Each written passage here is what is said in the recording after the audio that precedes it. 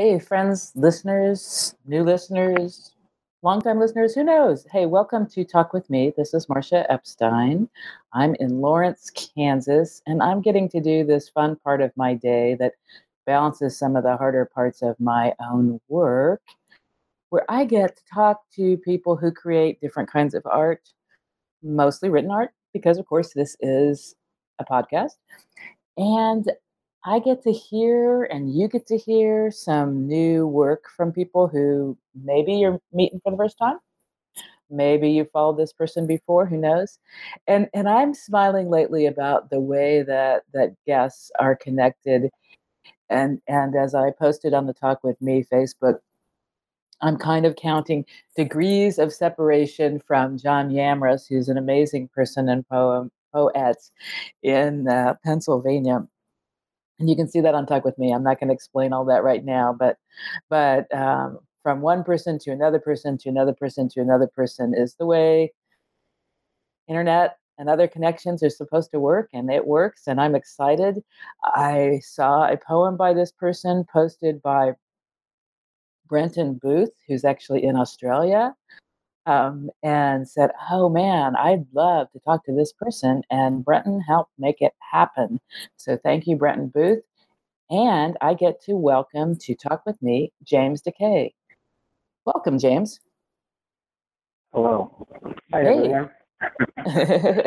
Everyone Thanks near for and having me. far. Yeah, you're welcome. It's really cool because I love that Brenton is far away in Australia, and an illustrator that he and lots of people work with, Jana Carlson, is in Sweden. And those are two of the people who will be here in this show, which is very cool. And people in all different parts of the United States, and Wolfgang Karstens up in Canada, maybe Mark Statman down in Mexico, who knows? So I would love for you to tell just a little bit of your story, a little bit of sort of who you are, your intro to our listeners. Oh, man. I don't want to take up the whole hour, so just give you a quick run through, I suppose. Okay. I grew up out in the boonies of Illinois, and at a young age, I left home. I guess I was always kind of rebellious. I was a wild child, had a little bit of wanderlust in me, and I took off to the West Coast, and that's really where my education in life began. I was raised on the streets and taught from a variety of, I guess people would consider the dregs of society. I would never label them that, just because I knew a different side of them. And from there, I throughout that whole time, I'd always kind of retreat to the library, because I stopped going to school at a very young age, and I always had an interest in the written word, and that was kind of my sanctuary, were these libraries. And over the years, I continued to read, even through some of the harder times and incarceration and things like that. And it was later on in life, in my late 20s, early 30s, I did my last stint in prison, and that's really where I took an interest in literature and poetry, and I started kind of dabbling in it and writing myself. And upon my release, that kind of became my focus. Of course, I worked odd jobs and things like that, and turned away from that lifestyle I was living, and tried to walk the straight line. But a lot of what helped me was the written word, and finding a community and places like open mics and things like that. So I'm not sure what else to say. That's beautiful to hear. And honestly, I don't want to in any way minimize the harshness of life that you led that got you to this point. But what connected me to a focus on artists and writers in particular was so many people who would say that their art literally saved their life, that it really was what gets them, is still what gets them through the hardest of times, the darkest of thoughts and emotion. And so that reminder of the personal importance of art, written and otherwise, and also the connecting part. And as you just said, it gave you a community. So there's that kind of connection on the personal level. And what I am sure you also know is that when people read your work or hear you read it, there are also people who are going, man, he's saying stuff that is like my experience. And they feel connection on that Yeah, level too, which is so powerful and so important. absolutely. Yeah, I agree. And, I've been fortunate enough to meet some people, especially when I was, released from prison. I met a woman who was taught me a lot about myself, taught Hmm. me how to love myself, and that I didn't have to be what I was. I Hmm. didn't have to be the mistakes that I had made. Hmm. That I could be whoever I wanted, and Yes, I could recreate myself. Our past doesn't have to determine our future. exactly. We're capable of changing if we can truly make a change in our hearts. We can make a change in our lives, and Yeah. sometimes that can not only it can benefit other people that are Yes. struggling. Yeah. You know, It's an inspiration. I mean, that's one of the things is for somebody to go, okay, this guy who's writing this stuff had to deal with really hard stuff, and he's able to create these beautiful words that are helpful to people and do other things in his life, and so this is somebody that I can relate to and go, okay, maybe I can get there too, whether it's not necessarily that the person's going to become a poet, but that idea that you can really turn things around in your life. And not that it's easy, man. I'm sure you're not saying it's easy, but it's possible. Yeah, it's a difficult thing to do, and it wasn't an overnight thing for me. It wasn't like a switch went off, and I was like, aha, I mean, it took a lot of work, Uh-huh. a lot of soul searching, and some therapy, Uh-huh. and just a lot of looking inside myself and getting to the core of what was really driving some of these actions, Mhm. Mhm. and you know, pulling it up from the roots and getting rid of it. Mhm. Mhm. And moving forward with my life. So, That's very impressive and powerful. And you said to a certain extent, you've said that there was somebody that you met who really helped with that journey, who kind of opened your eyes. And when I hear that, I think about that in two ways.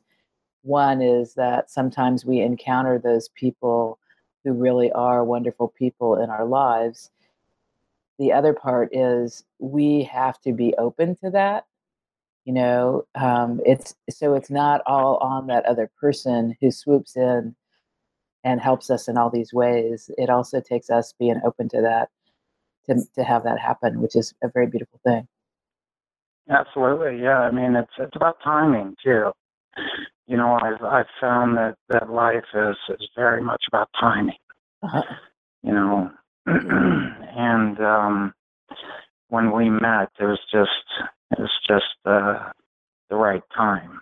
Hmm. You know, we were supposed to meet at that time, and it was a time of transformation for me. And I don't know if everybody, goes through that in their 30s. Like certain age points in our lives, we grow, or we open up, a little bit more to other ways of living or other ways of understanding or looking at life through a different lens. And she really helped with that. It turns out she was a doctor. She was a psychologist. Uh-huh. Uh-huh. And me and her were about as far apart as you could be as far as people. Uh-huh.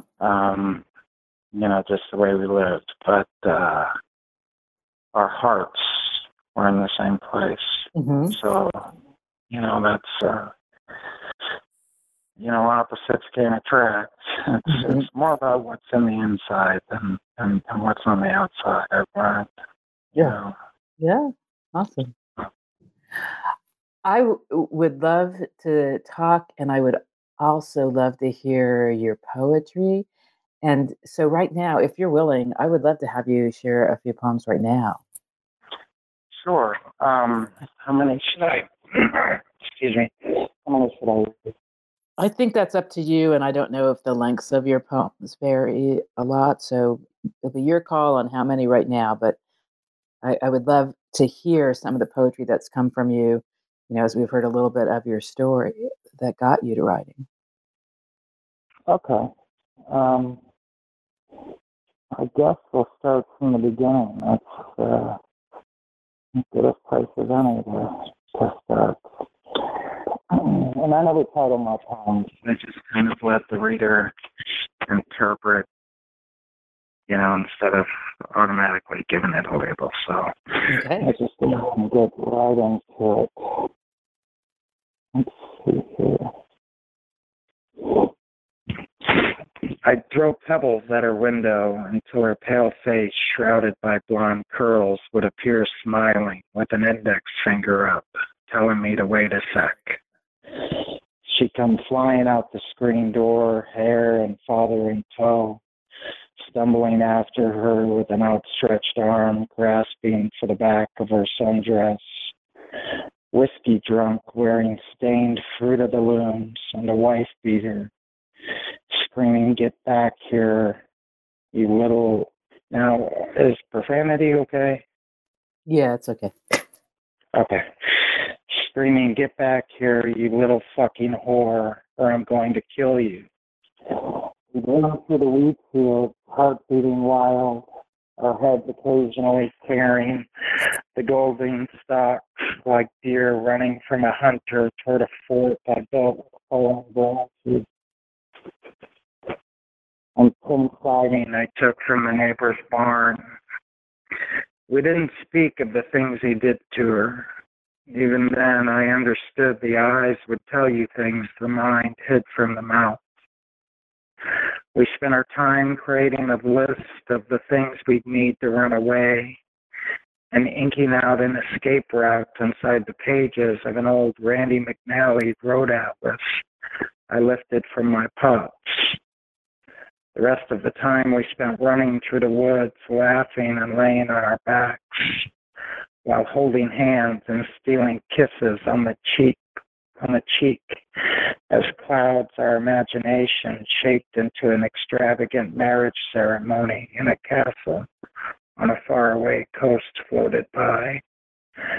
And when dusk settled on the timbals of cicadas singing lonesome roadside songs, she'd tremble in my arms on the edge of the wheat field, knowing she'd soon have to face the pacing shadow behind the firelit window. And in silence, she carried her bravery to the front door and disappeared. She didn't make it out of that house alive. And her father claimed she'd fallen ill, and back then, no one in the hills questioned a child's death. But what I witnessed the day I came to steal her away with pebbles in my hand, falling through my fingers one by one as I stood at her window, watching them stuff her in her garbage bag, would become a splinter buried deep in my heart. Even the satisfaction of revenge couldn't push out. Wow. That's tragic and powerful and beautiful all at the same time. Thank you. Okay. Memphis stood naked in the center of our cell with a large white cup of fermented piss and shit in his right hand.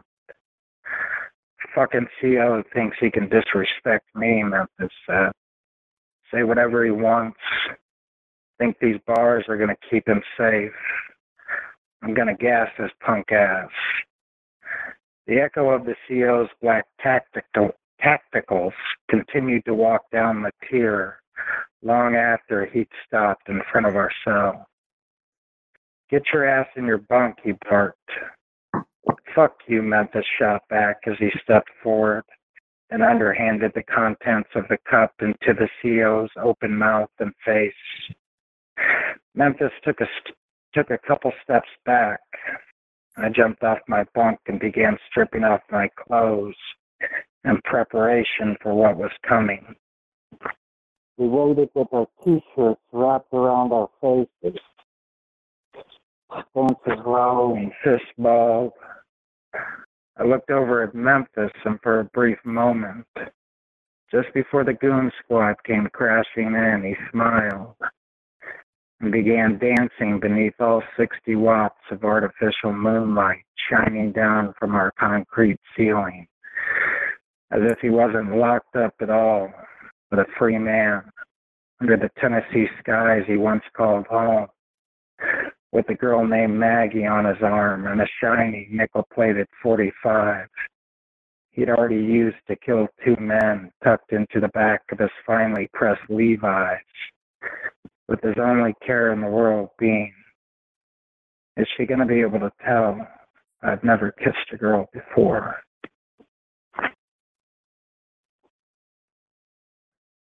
Wow. I'm sitting here going, hey, it's morning in my world, and I am listening to this intense poetry, which I mean, there's so much packed into it. But I also will say, I think I wasn't quite ready. I might be I'm sorry. No apologies. It speaks to the power of your writing. It's, there's so much that I imagine as I hear your words, that it's horrifying on some levels and beautiful on some levels, and that speaks to your talent with your words, man. Yeah, you might want to pour a little whiskey into your coffee.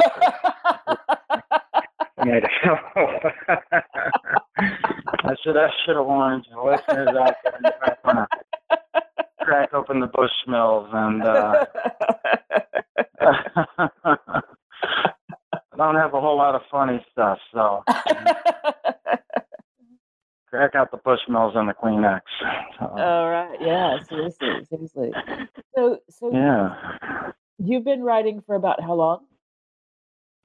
About 5 years. 6 years. Yeah, not too long. I'm a baby in the writing world. So. Well, yeah. Your sense of, it's only 5 years compared to some people's more, but your ability to pack in meaning in those words is impressive. And so, when I think about that, say a little bit more about what the writing is like for you. I mean, you're writing about what you've shared so far, really intense experiences that people can experience in life, that not everybody has, certainly, but it's stuff that really happens, So yeah, what is that like for you when you're actually writing? For me, it's,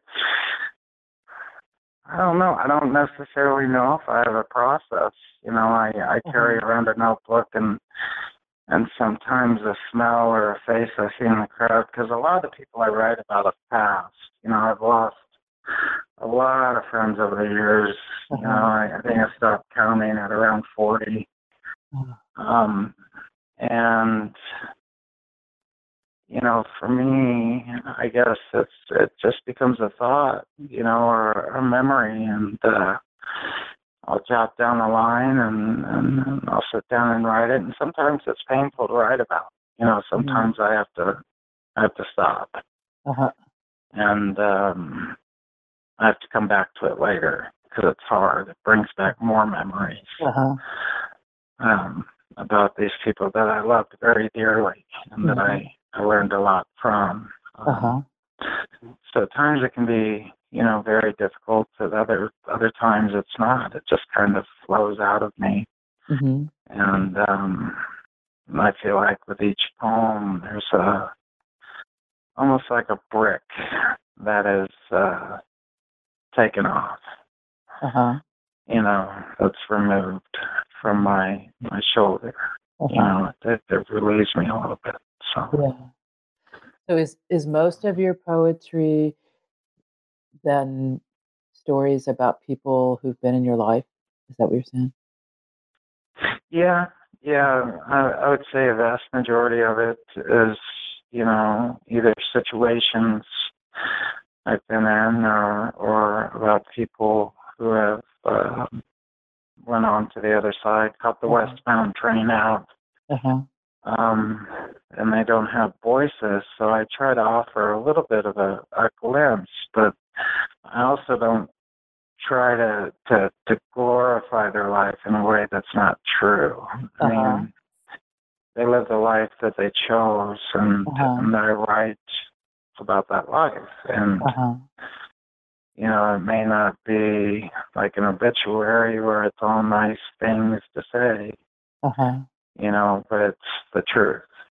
Uh-huh. So, I just prefer that, and I think they would prefer that as well. Uh-huh. Uh-huh. So, So you very yeah. much are writing from experience, though. Like you said, it's stories really from, and I say stories because that's the way I experience poetry. Is there's a sound to it that's distinct from reading from reading something that's written as a story, but I hear and experience both what to me is the story as well as the sound that's distinct about poetry. Uh, so things from your life, things from the lives of people who you've known, and like for me, hearing how personal your writing is, I I think it takes a lot of bravery to put that out into the world. To let people read things that are so deeply a part of you because they're literally your experiences directly and with people who you loved who have died. Um, so, Yeah. I admire you for being willing to do that because I do think it's a gift to those people who experience your work. Oh, I appreciate that, and I feel like people, they deserve to see. I mean, there's another side of life that a lot of people don't live. There's almost an underbelly, the Mhm. outskirts. That a lot of people don't live, and the people that do live, you know, that come out on the other side alive, often have a lot of issues. I mean, it's like surviving a war. A lot of them have PTSD and night terrors and Uh-huh. just a lot of terrible things. So there's a handful of us that kind of came out almost unscathed. I mean, all of us came out a little screwed up. I still have night terrors, and I definitely have PTSD from living that life. Um, so I think it's important for others to know, to see this other side, and for them to know that not everyone is a monster, Yeah, yeah, or just a drug dealer, or just a prostitute, or they have other parts that they're people too. You yeah, know, just so I think it's important for others to be able to read that and to yeah, understand and to yeah, get a little glimpse into that side of life. yeah. So I want to ask you, separate from your writing. So what are some of the things that are things that do nourish you? That you said you lived a really hard life, and the timing was right when you met this person who really helped you believe in yourself, and that you've made a lot of changes and you've added writing poetry to the things that are important to you. What other kinds of things? I don't know whether, like, do you have a cat that you adore? I mean, just life things. What are some of the things in your life? Um, I mean, I do a lot of meditation, Hmm. and that's important to me. And then outreach work when I can, which surprisingly enough, and it baffles me, but I mean, if you're a convicted felon, there's a lot of outreach work you can't do, Uh-huh. which I don't understand. I mean, I understand if you've been convicted of harming a child, you can work around a child, or harming a woman, you can work around women, or things of that nature. But those were never any of the crimes that I committed, Uh-huh. So that's kind of frustrating. Yeah, yeah. Is wanting to give back to the community and not being able to do so just because I'm a convicted felon. It's very Uh-huh. frustrating. But when I can, I do try to help. I do try to do volunteer work. Sometimes down at the animal shelter, I'll go down there and help out, and that's really important to me. And really just showing kindness and Yeah. understanding to the people I meet in day-to-day life, Yes. sitting down and talking to somebody that is going through a hard time, and Yeah. just listening to them, because a lot of Yeah. people, they don't get listened to, they get passed Right. by on the street, maybe a little change thrown in their cup, a God bless you, then they move on to their lives, and they don't get hurt. They don't get to talk to somebody. And Right. oftentimes they can be in relationships where it's the same thing. They're with Yeah. somebody that doesn't really hear them, that could be abusive. Yeah. Um, so I try to, show people kindness when I can, the Hmm. people that I come across, Yeah. and just listen to their story, Yeah. See, I love and that. I love that. And that's so much who I am too. And I think about things like, as you said, it's showing kindness to people who you encounter in your life. Not that you only do this with people who you're already super close to. And it made me think about, being at a local grocery where one of the things they sell are tortillas that they bake at this that they cook at this store. And I noticed this older gentleman with this cool hat, and he was looking at this variety of brands of tortillas, and so I just said, "Oh man, have you ever tried the ones from here? Because they really are good." And yeah, this whole tortilla conversation led to about literally 10 minutes of him telling me first about his first wife who had died of cancer, but who made the best tortillas ever in his whole life, and so he told me about his yeah, wife and her tortillas and her sickness and then what happened next. And we just stood there in the aisle of this grocery, and he shared these things about his life, and it was so cool. I mean, I felt so honored that he would tell me these things. And also, I thought, I've brought a smile to this guy's face, and I love that too. We need to do more of those yeah. things. I'm totally with you on that. Yeah, it's the truth, and there's so many of us in society that wear masks. When we step out of our front door, we put on this mask, but there's so many of us that are lonely and, like just truly lonely, and we wouldn't know it until we stop and talk to people. And Uh-huh. it really, to me, it concerns me of how almost, I don't know if disassociated is the right word, we've become with one another, Uh-huh.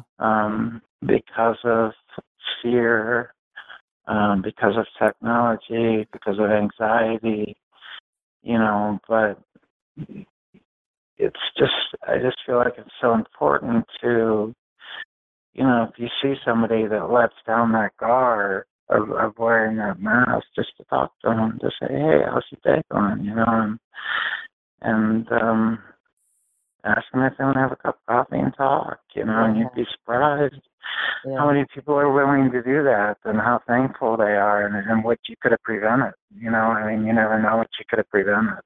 Yeah. Just from sitting down and letting them know that the world isn't a cruel place and that there are good people who are interested in you and you don't have to be lonely, and I just think it's important to reach out more to our fellow human beings, especially in this day and age. Yeah. Any way we can. So, a lot of the times when I had a chapbook out for a while, and I would stand out there and I would hustle on them on the street. And part of it was, just have a chapbook and get my work out there, but a big part of it was to be able to talk to people that I generally wouldn't be able to talk to, and that piece of poetry was a way I could approach them, because myself, if you saw me in public, I'm not a very approachable guy. I got a lot of scars, I've had my throat slit, I've got scars on my face, I'm tattooed, I'm big. A lot of people don't approach me, but or they may clutch their purse if I go to approach them. Oh. But, once we get to talking, it's a different story. So it's good to have something like that as a barrier to break the barrier and be able to talk to people. So, yeah. Do you do many readings? Like, are you somebody who goes to certain poetry events, whether it's open mic or as features? Are you in front of people sharing your poetry? I was in Spokane. Yeah, I was just kind of taking off when I had left Spokane. And I was just, that's a whole nother story. But I left Spokane and I moved out west to Asheville. And since I've been here and kind of moving around different places, I really haven't done too many readings. I'm just at a point where I'm really searching for something more inside myself and trying to understand more of what my purpose is. I definitely wouldn't say I'm in some midlife crisis. I'm just trying to dig as deep as I can. And the open road has always been a source of relaxation for me, in a place where I'm capable of meditating, and opening myself to different situations and different people. So I will be moving back to Spokane in about a year, and when I get back there, I will be doing more, readings again, because at that time I was doing readings, and I had done a radio interview, and it opened up for Buddy Wakefield. And interesting. You reached out to me. It's like, whoa, where does that? Buddy Wakefield just sort of out of the blue reached out to me because he's going to be in the Midwest. Yeah. That was in Spokane, and they had actually asked me if I'd open up for him. I was like, well, we're completely a different artist. I'm a page person. He's more of a stage artist, and I admire his work, and I'd love to open up for him. So very cool. Turned out to be a very good experience. So what is it about Asheville? What makes Asheville a good place for you to be today? Well, 10 years ago when I was here, I really loved the city, and it was a very charming, quaint, quiet place. I lived up in the mountains, and now it's not. I've found that it's changed quite a bit. There's something like 9 million tourists that come through here every year, which the infrastructure doesn't support, and it's just kind of craziness, and it's lost its charm. There's still a lot of good things about it. There's great music, but it's definitely not somewhere where I'll be staying. And like I said, I ramble quite a bit too. I'm kind of all over the place. So Asheville's just kind of my home base at the moment. But what had drawn me here was my memory of the place. And there were some people that were very dear to me that did live here, but I found out they've since passed away from suicide and drug overdoses. Sad. I'm sorry. So, it's definitely lost its charm. Uh-huh. But really, I'm working on a book of poetry that I want to get done. I've been working on it for 4 years, but I'd like to get the poetry done and published and then move on to short stories. Uh-huh. Right. I'm hoping this period of my life will help me accomplish that. Okay. So is that part of the goal that before you leave Asheville, you'll have done the poetry that you want for this book? Excuse me?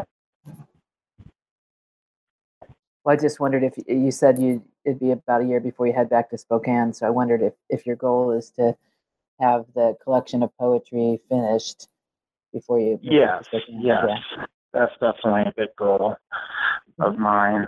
And it's something I'm kind of determined to do. Mm-hmm. Well, yeah. I would say now would be a great time if you're willing to share some more poetry. Absolutely. Yeah. Let's see here. I've got 'em.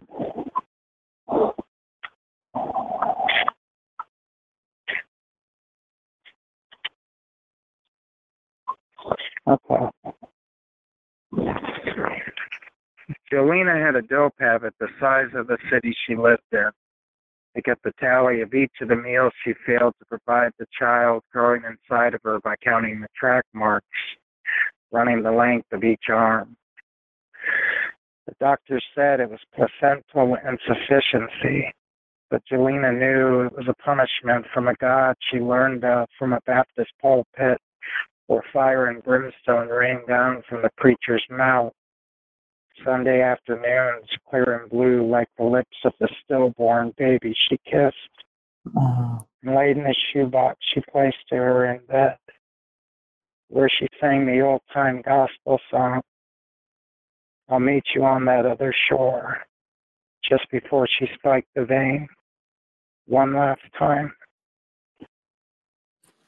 Ooh. That's, yeah. Man, that's a hard one. Mother and child. See here. And as I say that, they're hard stories, and you've shared they're stories of people that have been important in your life who've passed. And when I think about that, I always think about my friend Craig Miller, who died when we were in our 20s, and his death was from AIDS-related illnesses. And he knew when he finally let people know what was going on, one of the things he said is, "I don't want to be forgotten." He said that was scary. Dying wasn't as scary as being forgotten. And so you're keeping people's stories out there is so important, I think. Yeah, I feel the same way, and I feel like a lot of us live with that fear of being forgotten. I don't, I guess that's not something I've really ever struggled with, but I know it's definitely, a common fear among a lot of people, but, to me, death it's just the beginning. It's not the end. It's just an open door. So.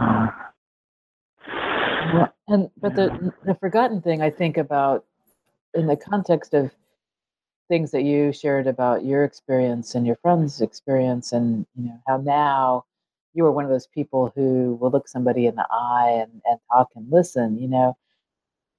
A lot of people do live lives where they are very overlooked, where literally they are overlooked, where literally people do not look them in the eye, do not talk to them. They're pretty ignored. And so that, to me, that concept of being forgotten is unfortunately, in a lot of ways, how a lot of people live, not just how they die. Yeah, and we can change that. I mean, that one of the things that you said, and I love, is that we can show kindness and understanding to people who we encounter in life, as we're walking to and from some places, whatever we're doing, those times when we're out and encounter other people, then we can be the one who looks somebody in the eye and says hello, you know? And Yeah. conversations may start, and that may be a huge gift to somebody. And if they don't want to engage, that's fine. No loss in having offered.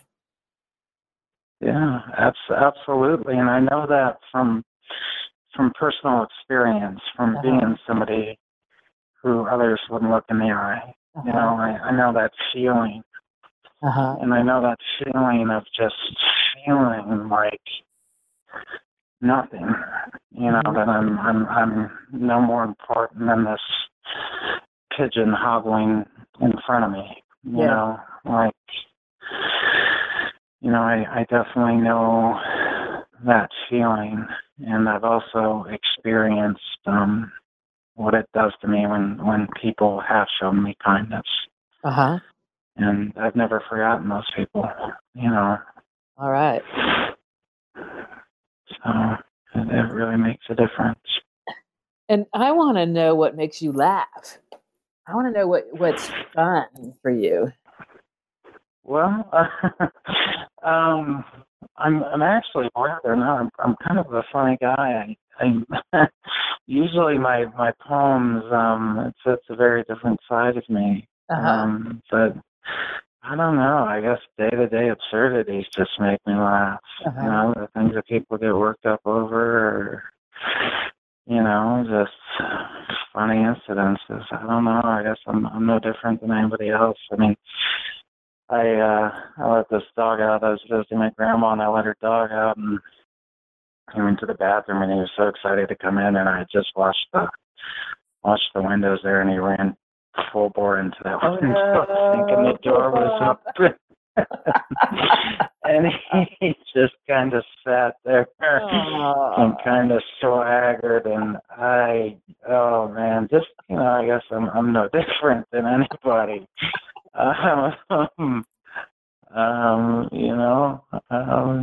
Just the little things, but especially the absurdities of what people get worked up over, kind of make me giggle a little bit.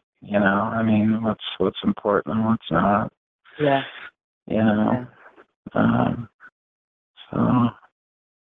So do you have any interests that are on the mundane side? Like, actually, I love to play baseball. You know what I mean? Like, are there things that people might go, wait a minute, this guy with the tats and the scars also does this?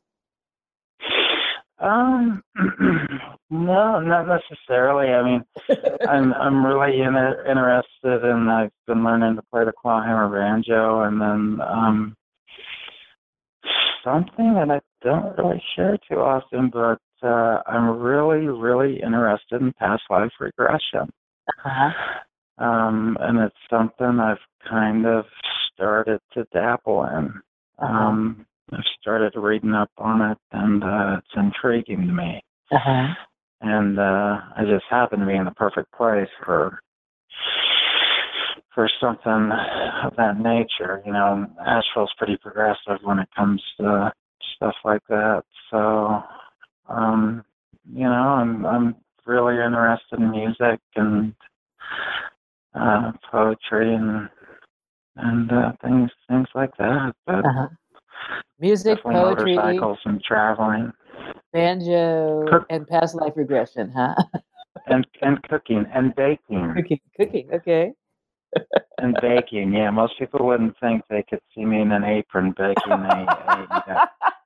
a piece of lemon bread, but I can make a mean piece of lemon bread, and I can make some mean cupcakes.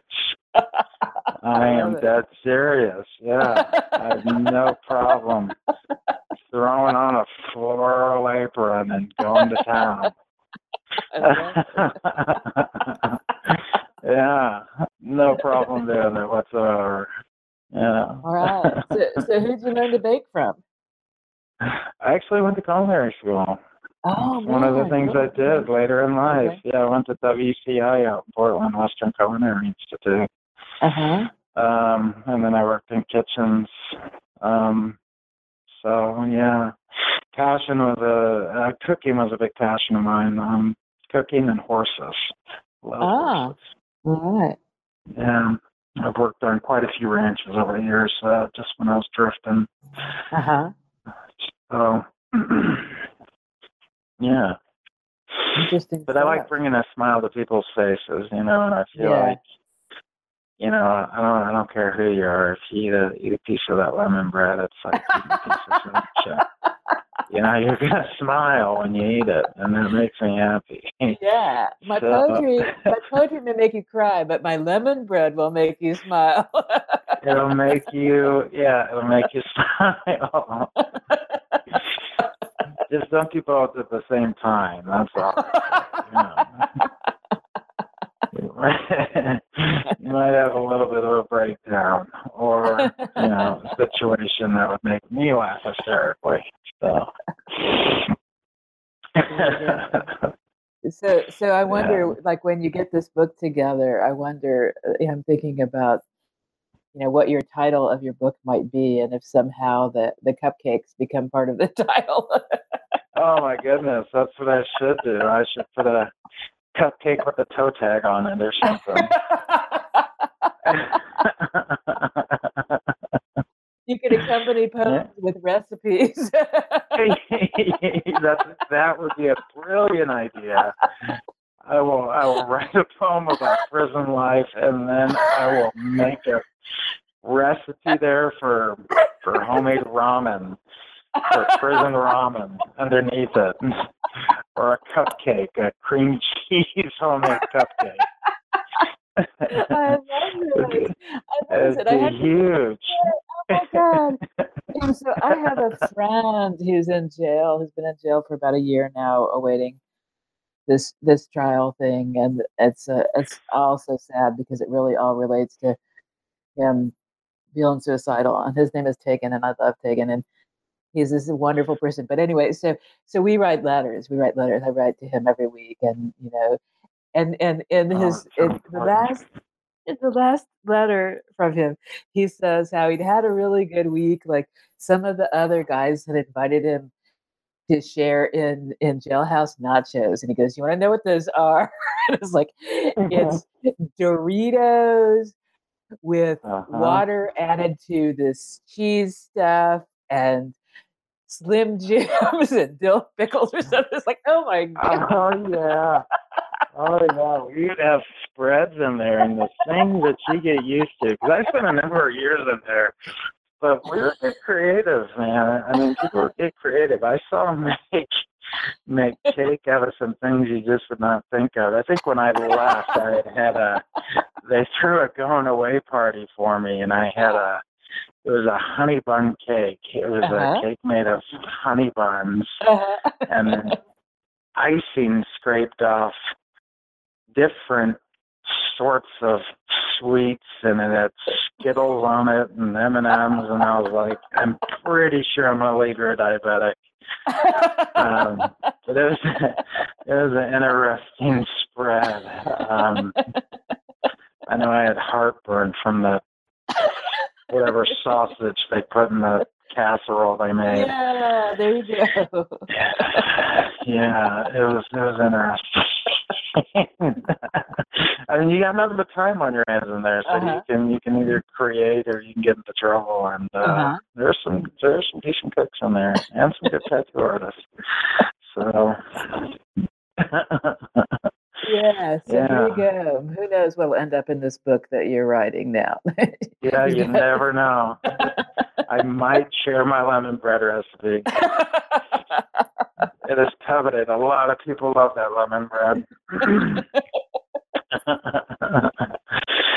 Yeah. Cool. Very cool. Well, there you go. We got to yet another side of James Decay. Yeah. Yeah, it's not all serious.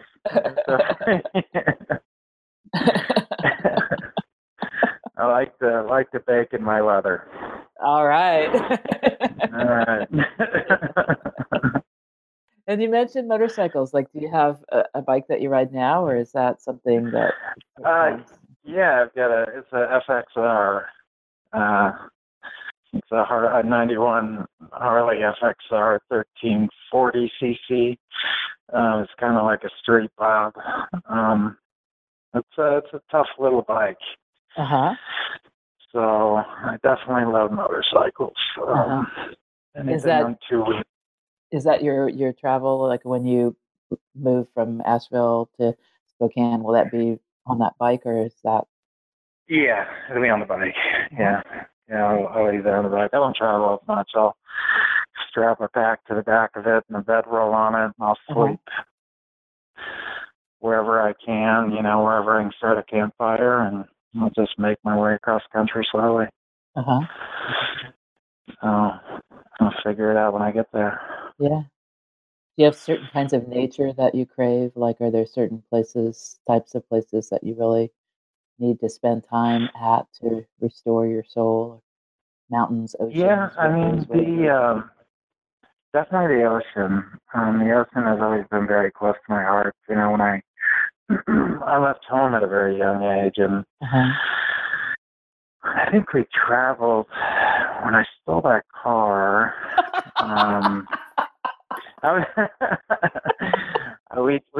The only thing I really remember is getting caught in a tornado, which ripped out the back window. Yikes. And then, and I've been to Lawrence, Kansas several times. Okay. Yeah, one of my favorite bands is from around there, Split Lip Rayfield. Oh, yeah, yeah. I love those guys. I was so sad when, I think it was Mike Roundstrom, the guitar player, passed away from lung cancer. I was so sad when that happened, but I've been to Lawrence several times, and I love it there. I thought about moving there. It's such a great place. There's a lot of good stuff up in here, Yeah, I've always had amazing experiences there and met a lot of great people. But, yeah, the ocean, that's what I remember driving to. The ocean and the mountains and the desert. I worked out in between Winslow and Flagstaff on the desert for a year, and I had this one-eyed horse named Bly. And I would ride him up to these plateaus and just sit there and stare at the stars all night. And definitely the ocean. When I stole that car when I was a kid, the first place I went to California. And I think it was Oregon, I'm sorry. And I went way out to I think it was Newport Beach or somewhere, wherever they make Tillamook, the Tillamook cheese factory out there. And I kept going to the ocean and I was just mesmerized by it. Yeah. So I really love the ocean. It does something to me. And we've researched our family history and we actually come from pirates. So cool. It makes sense. Got salt water in the blood. Baking pirates, if you can believe that. When they weren't out scourging the seas, they were at home baking lemon bread for their wives. They had everybody fooled.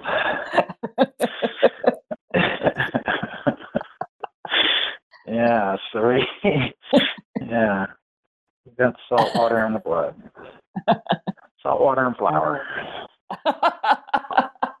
So there you go. Yeah. Another recipe to come in this upcoming book of poetry.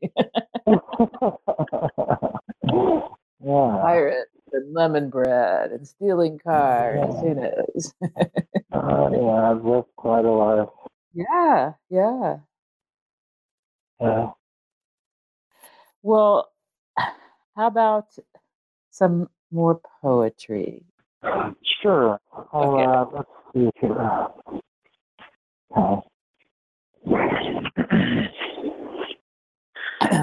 We rode in silence for the better part of an hour. I shouldn't have bought him flowers, I said. I think they're nice, she said, turning them in her hand.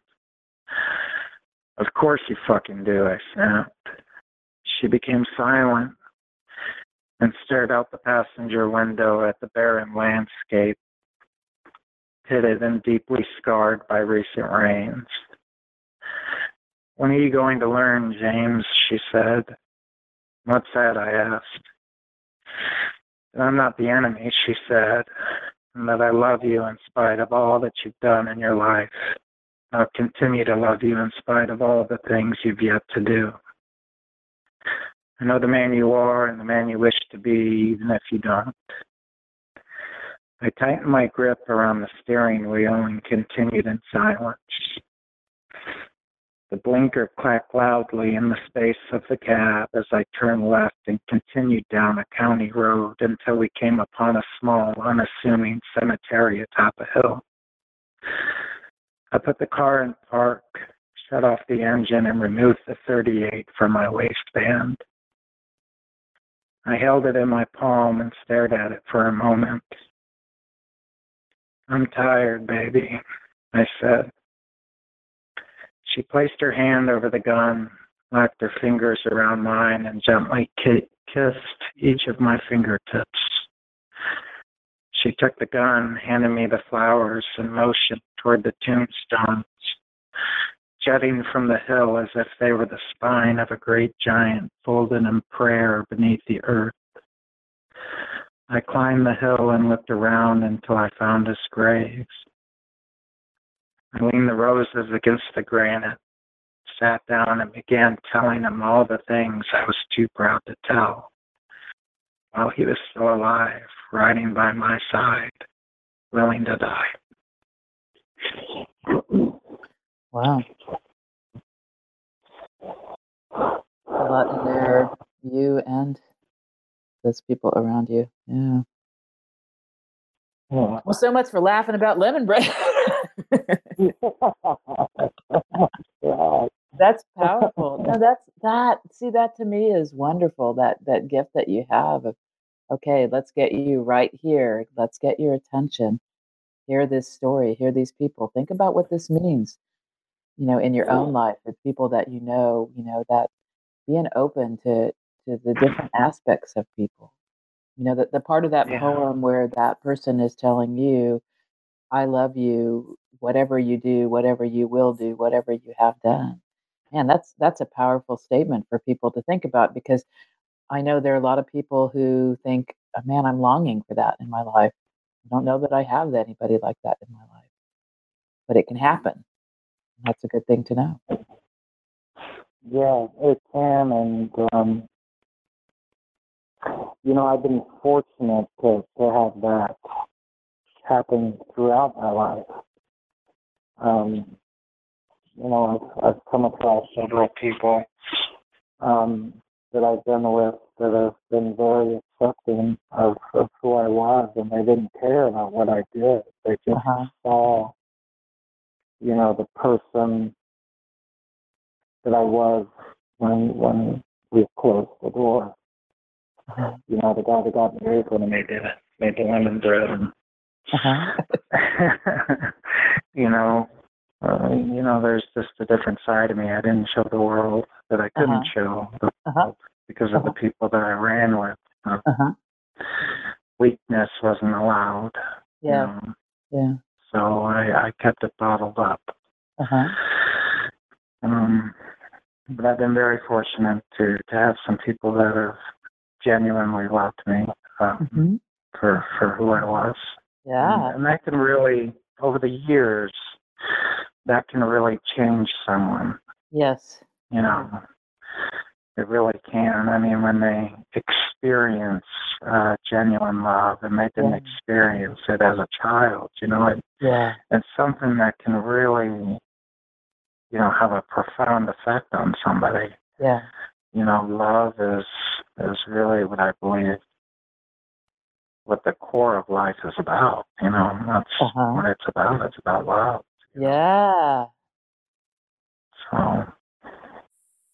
Well, on that note, I can't imagine any better message to our listeners. Love is what it's about. Yeah. Well, James, thank you for joining me for Talk With Me. Thank you, Brenton Booth, for publishing Asylum Floor and including James Decay work, which is how I ended up finding James to share with our listeners. This has been a wonderful journey of intense life stories and levity and all the meanings. Yeah. Absolutely. Thank you so much for having me, and thank you to Brent Inc. for including me in this project. Yeah, thank you.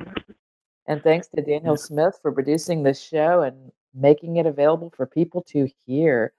So, folks, look for James Decay. He may be in Asheville now. He'll be back in Spokane. And hopefully, in a year or so, there's going to be this book. Who knows what the cover is going to be? Who knows what the title is going to be? Who knows if the secret lemon bread recipe will really be there? But you'll have to keep watching to find out. So look for James on Facebook. Thank you. Thank you so much. And so long to our listeners. Goodbye.